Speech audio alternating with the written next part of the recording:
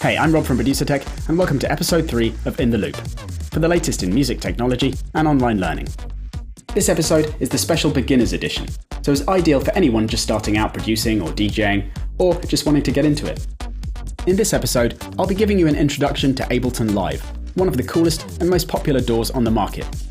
Then I'll be telling you all about audio interfaces, explaining what they are, why you need one, and some of the differences between the huge range of products available. There'll also be a live performance from myself and talented performer Tim Croker, jamming together on Machina and Push, as well as an interview with the awesome DJ and producer Meet Katie, fresh from his set at Trezor. And lastly, there'll be a competition for you to win a load of kit from Focusrite and Novation, including Scarlett Studio, a bundle with an audio interface, headphones and a mic, as well as a Launchkey mini controller keyboard. An excellent start for anyone wanting to set up a home studio. First up then, let's take a look at Ableton Live, a highly recommended choice for anyone on the lookout for music production or recording software. Ableton began back in 2001 when they launched the first version of Live. A few years later, I saw it being demoed at the NAMM show in LA, and was blown away by how easy it was for audio samples and tracks to be synchronized together and then jammed with. At first I was just using it to DJ, but soon after, especially when the audio engine was seriously revamped, it became my number one choice of software for making music with. Here's a project for a track I've been working on recently then. It's not too complex, having a nice manageable number of tracks, but this often makes the mix clearer and more powerful. At the moment, we're looking at arrangement view, which is the more traditional display mode, as it shows how the song is constructed. Each one of these tracks, with named headers on the right, contains different audio or MIDI clips, which are the building blocks of the song.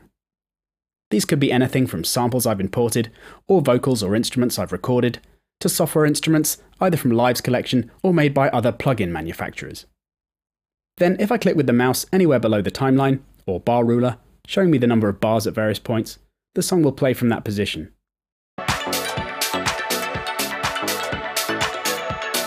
And I can zoom in and out and move left or right by clicking above the bar ruler.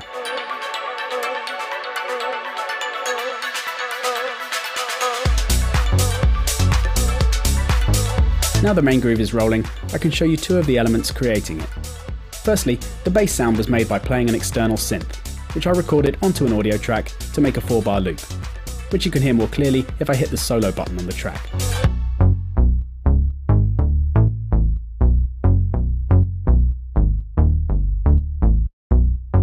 Whereas the main lead sound playing over the top is one of Live's software instruments, being triggered by a MIDI clip, which is simply a block of MIDI note information, which can be created by playing a MIDI controller keyboard or your computer keyboard, or simply by drawing in notes. And each of these tracks has different audio effects on, to shape and transform the sound of each part, shown in the track's device chain at the bottom of the window.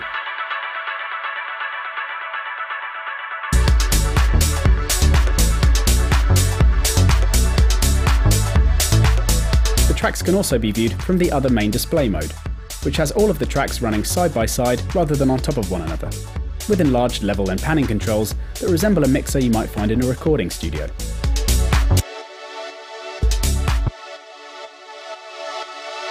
So this provides you with easier controls to adjust and a clearer display of what's going on in your mix.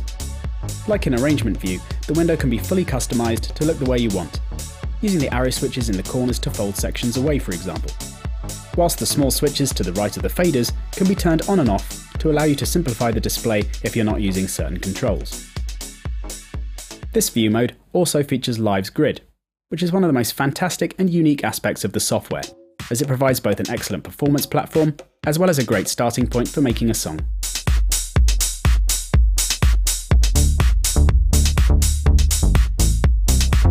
Here, rather than clips being laid out along a timeline, they can be placed anywhere in the grid, and then played in any combinations, all synchronized to your session tempo.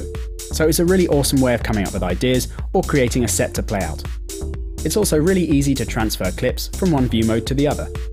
Switching between displays can either be done with the tab key or using the switches in the top right. These switches also allow you to drag clips from one view mode to the other. Or, even easier than that, you can hit record on the transport and record them directly into the arrangement.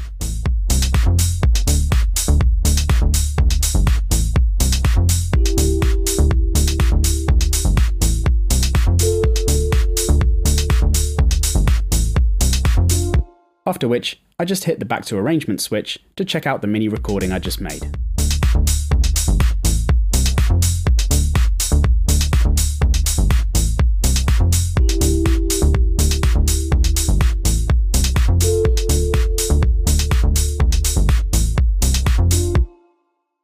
So that was just a quick overview of the two main view modes in the software, to show how easy it is to switch from arranging, to jamming, to performing, and so on. To learn more about Live, take a look at the free tutorials on our YouTube channel, which go over both basic features of the software, as well as a bunch of different production tips and tricks. And if you really want to learn Live and how to make music, then take a look at our brand new Live Courses website, which features a beginner's complete guide covering all the basics of the software and music production, with written notes, live sets, free samples, and a base station soft synth, as well as advanced tutorials and a load of different courses from other professional producers and engineers.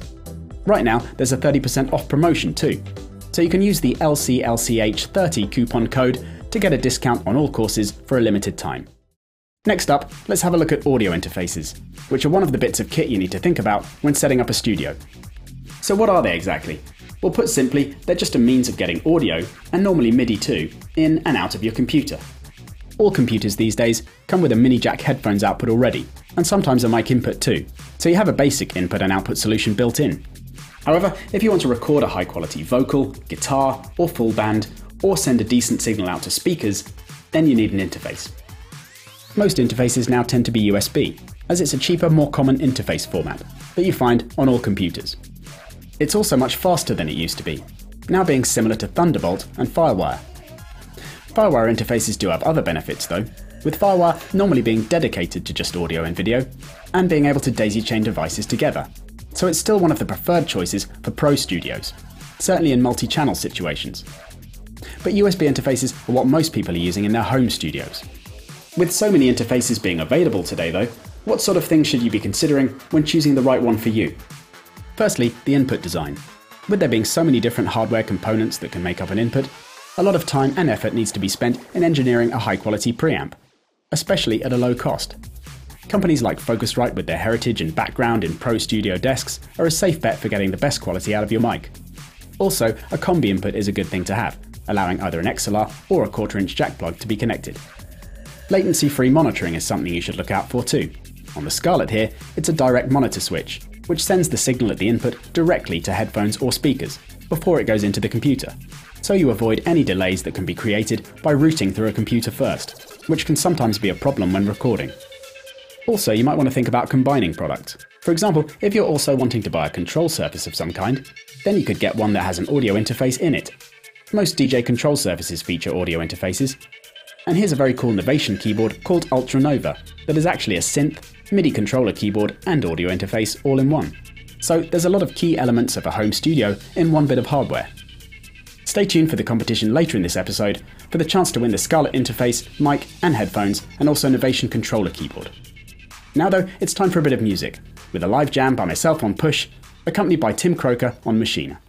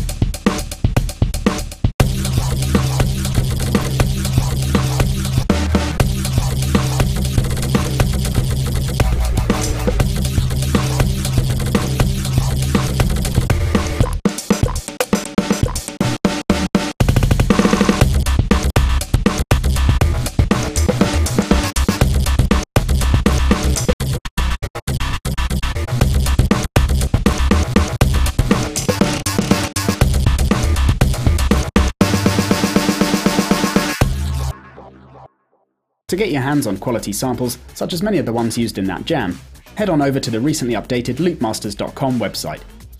The new site, which runs from a speedy new server, now allows you to listen to demos whilst browsing, has better searching and filters, a wishlist and Loop Plus section for industry news, tips and articles, as well as featuring online courses on the site too. Plus, with the code LMPT20, you can get 20% off any non-sale item for the next 2 months. Time for this month's interview now with Meet Katie, shot shortly after his set at the Dangerous Drums Night at one of Berlin's biggest clubs, Tresor. So this episode's interview is with Mr. Meet Katie, who is, I'm proud to say, a good friend and an excellent DJ and producer. This is one of his pieces of music I bought on vinyl back in 2002. Really? Yeah, about that. But I started buying them in the 90s, which is when you were releasing on King Size and what else? Your own label at the Whole time. 9 Yards was my first label that I started, my own label. Yeah, and now obviously Lot 49, Yep. which you're running with Dylan Rhymes. Dylan Rhymes. Marvin Beaver. Excellent guy. Yeah. Yeah, He's a good producer. he's a good producer. Yeah. So, production. You've been producing for as long as you've been DJing? Which came first? Producing. Producing. Yeah. I was a bass player first. Yeah. And then a friend of mine bought a sampler and I had a big record collection of funk, rare groove, hip hop. When I first started writing music, you'd write it and you'd finish that piece of music and you didn't go to another piece until that was done. Mm-hmm. So I kind of like that. I like that sort of. It's more productive. Whereas now you almost have too much time. You have too much flexibility. It's difficult to write music because you've got as long as you need, however long that may be. Whereas when I first started, I'd go into a recording studio, and when I was hiring studios. And it had to be done in 2 days, and that was it. But in the back of your head, you know that like there was a pressure and a necessity to actually do it.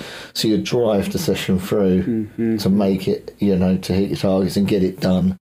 And I think that's why back then I think I was probably more prolific in my writing because of that pressure. Yeah. So yeah, production-wise, that's a good tip. Don't spend a week getting the hi-hat absolutely perfect, because at the end of the day, who's going to care? Well, yeah. Don't get bogged down with these details too much. If you need to spend a week on 2 elements, then those elements clearly aren't working. Yeah, that's the way I do it. I'm exactly the same. If you have to spend, weeks and weeks getting a sound right, then it's probably not right in the first place. That's it.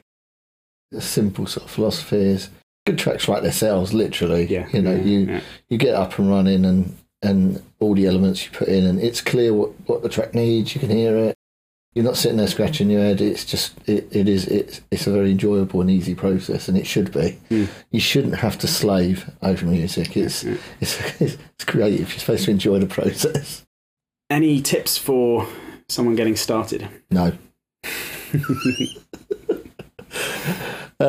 Just be very true to what you're trying to achieve out of the production. Just A and B the music that you like with the music you're making, and that way try and be accurate to what you're trying to achieve. Don't get caught up in too many production tips when you haven't got a strong idea. Get your idea going first, and then just try and make it sound good. I know it's a very simple philosophy, but it works. Don't be scared to be influenced by stuff. Obviously, I wouldn't endorse copying people, but it's like learning how to play the guitar. The first thing you do when you learn how to play the guitar, you learn how to play your favourite songs. So, for example, if you like, I don't know, Andy C and you make drum and bass, just listen to the tracks, listen to his tracks, and just go, well, what is it about this track that I really like, and sort of dissect the idea behind it, and then use that as an influence for how you write music. It's not rocket science. Brilliant. Thank you very much. That's all we've got time for, sadly. Thanks for having me, Rob. Pleasure, as always. And make sure you check out his podcast, Lowering the Tone. See you next time. Thank you. And now for your chance to win Focusrite's Scarlett Studio package containing a USB interface, condenser mic and headphones, as well as an Ovation LaunchKey mini controller keyboard. To enter, just answer the following question. Focusrite company owner Phil Dudderidge is the former live sound engineer for which legendary English rock band? Email your answer to rob@producertech.com. Results will be announced on the Producertech Twitter page next month. That's all for now. Tune in to the next episode for more audio advice, tutorials, competitions, interviews, and other music-related situations. This has been In the Loop from Producertech. Thanks for watching, and see you next time.